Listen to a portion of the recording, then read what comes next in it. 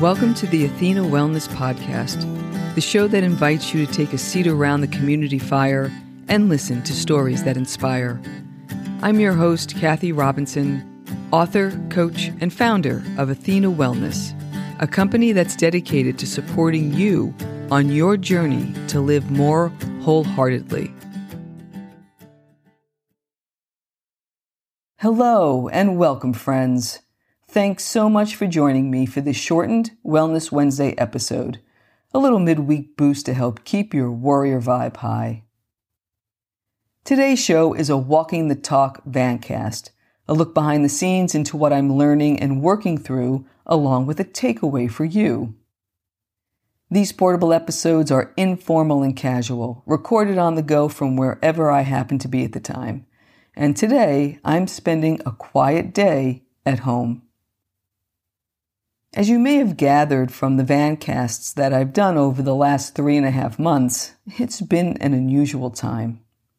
I've hinted at the sudden co-responsibility of caregiving for a loved one, and it was an intense period of sharing quality time, creative problem solving, and being present with my dad, who passed last week at the age of 101.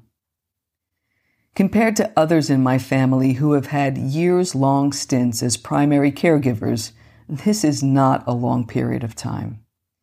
And there are many reasons why I'm glad to have had the experience and honored to have been with him at the time of his passing. That said, beginning again is turning into an interesting experience. And since I'm viewing it as an opportunity, I'd like to share some thoughts with you. And I'd like to expand the topic beyond caregiving and address how to begin again after any major life disruption or transition. Whatever the source of your life transition, it can be difficult to know where to start re-entering or rebuilding your life.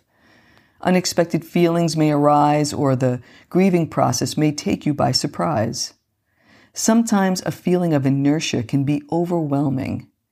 Any and all of these responses are a normal part of adjusting to a new reality. I've been surprised by my own experience in 2 ways. The first was in the early days. While responding to the situation this summer, out of necessity, I stripped away anything in my life that wasn't essential to make room for what was needed. That ranged from my personal life to running a household to running a business. I repeatedly asked myself, what are the essentials? And then continuously challenged my own assessment as the months continued to elapse. The second was how I anticipated emerging from the situation when it concluded.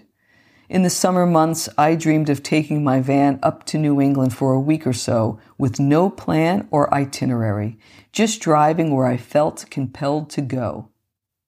Since I took the solo cross-country trip back in May, I knew I could reach any destination within a day's drive, so it felt like a good place to aimlessly wander.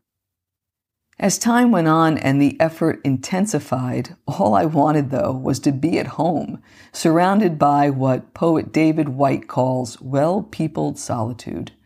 I envisioned an unstructured week of silence, long walks, good food, lots of writing, and deep sleep.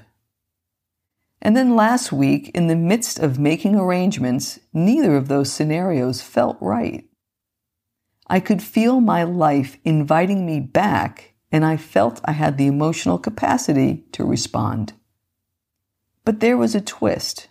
I don't want to go back to the life I was living prior to this experience. I want to use this occasion as an opportunity to rethink and rework how I've constructed my post-corporate life.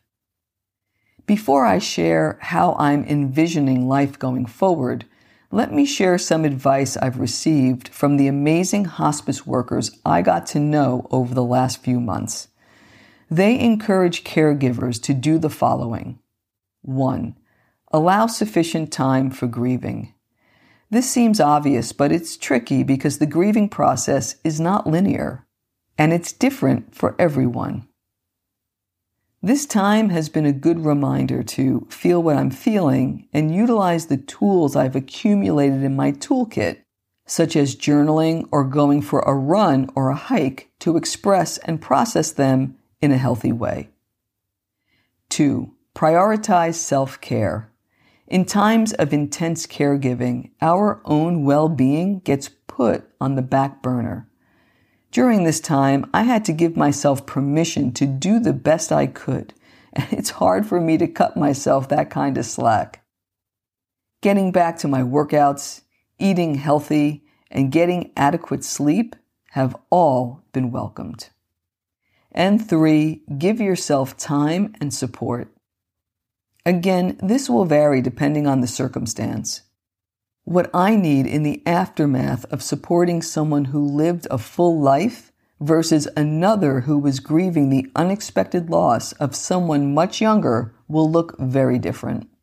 A person who experienced the latter may have more difficulty re-engaging in life. Personally, I learned so much from this experience. It has put my life in perspective. Perhaps it's because I'm approaching a milestone birthday next year, and I'll talk more about that in a bit. But it seems like a beautiful opportunity to reflect on this time and use it as a springboard into my future, starting with reassessing my priorities and aligning my daily activities in accordance. Here's how I'm thinking about it. A simple 4-step process I've been giving a lot of thought to over the last few months. 1. Reflect.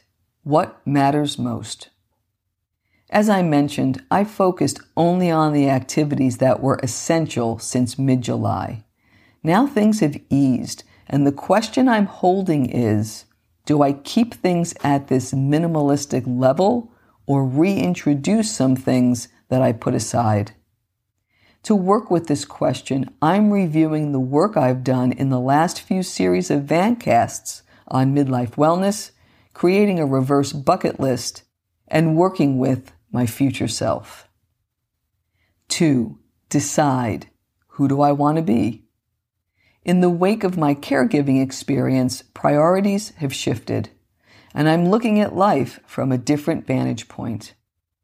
As I mentioned before, I'm relying on the work I've done in the last few series of Vancasts relating to midlife wellness and envisioning the future. 3. Identify what mindful actions align with that vision. I'm giving myself the first 2 weeks of November to define what I'm calling the 6 months to 60 project. More on that in the November 15th Vancast. And 4. Begin. What's the next step? On the day this Vancast is released, November 1st, I'm starting a Prolon fast, something I shared on a Wellness Wednesday podcast back in 2022. One of the things I love about this 5-day fast is that it gives me some quiet contemplation time, which I'll use to outline my intentions for my 6 months to 60 project. I'll be considering how I want to approach my wellness and well-being, along with how to structure my personal and professional lives and work with important themes like spirituality and creativity. And now, your takeaway. What life transition are you navigating at this moment? How might you reflect on what matters most, decide who you want to be, identify what mindful actions align with that vision, and begin taking that first step? If you haven't listened to the last few series of Vancasts on midlife wellness, the reverse bucket list, and envisioning your future, I suggest you go back and give them a listen. I'll link up the first episode in each series, along with links to the reverse bucket list and the Prolon episodes in the show notes. As you begin to sketch out a new way forward for yourself, give some thoughts to these 3 additional questions. 1. What am I willing to let go of? 2. What legacy do I want to leave behind? And 3. What am I grateful for? For me, the 4-step framework and the 3 questions are helping me be more intentional with my time. This has good and far-reaching implications in how I create and maintain my schedule, in what and how I delegate, in how I care for myself and my well-being, and, perhaps most importantly, when I say no. If there's a boundary that I fiercely protect, and I'm getting even more protective as time goes on, it's the time commitments I make. It seems the older I get, the more I pride myself in being efficient and effective instead of overly busy. Yet there's more for me to consider, more to let go of to get to the more simplistic way of life that I'm craving. These last few months have impacted how I think about my future, and my lifestyle will change accordingly. To get there, I'll do some reflecting, I'll seek out the counsel of some trusted friends, and I'll come up with a 6-month game plan to experiment and try different things. I'm excited to explore new possibilities, unique experiences, and growth opportunities. And that's what I wish for you. Whether you're just doing some fine-tuning or you're designing a completely new life model, it's never too late to create a life that's full of vitality and meaning by incorporating new learning and being true to yourself as you create a life you love. As we conclude today, it's important to remember that beginning again starts with taking one small step. And you're doing it by listening to this podcast.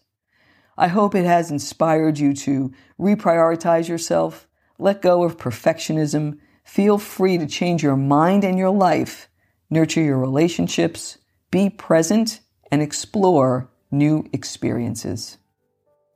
I'll leave you with a quote from author Alan Cohen, who is credited with saying, "Don't wait until the conditions are perfect to begin. Beginning makes the conditions perfect." Thank you so much for joining me today. I know there are many ways you can spend your time. Thank you for choosing to spend it with me. Until our paths cross again, be kind to yourself and show your warrior spirit some love. If you know anyone who could benefit from today's episode, please pass it on. And many thanks for supporting the show by subscribing and leaving a review. It means a lot, and it helps others find their way to our circle. If you'd like to access the show notes, have a question you'd like addressed on a future episode, or would like a transcript of this episode, visit www.athenawellness.com/podcast. Until next time, be well.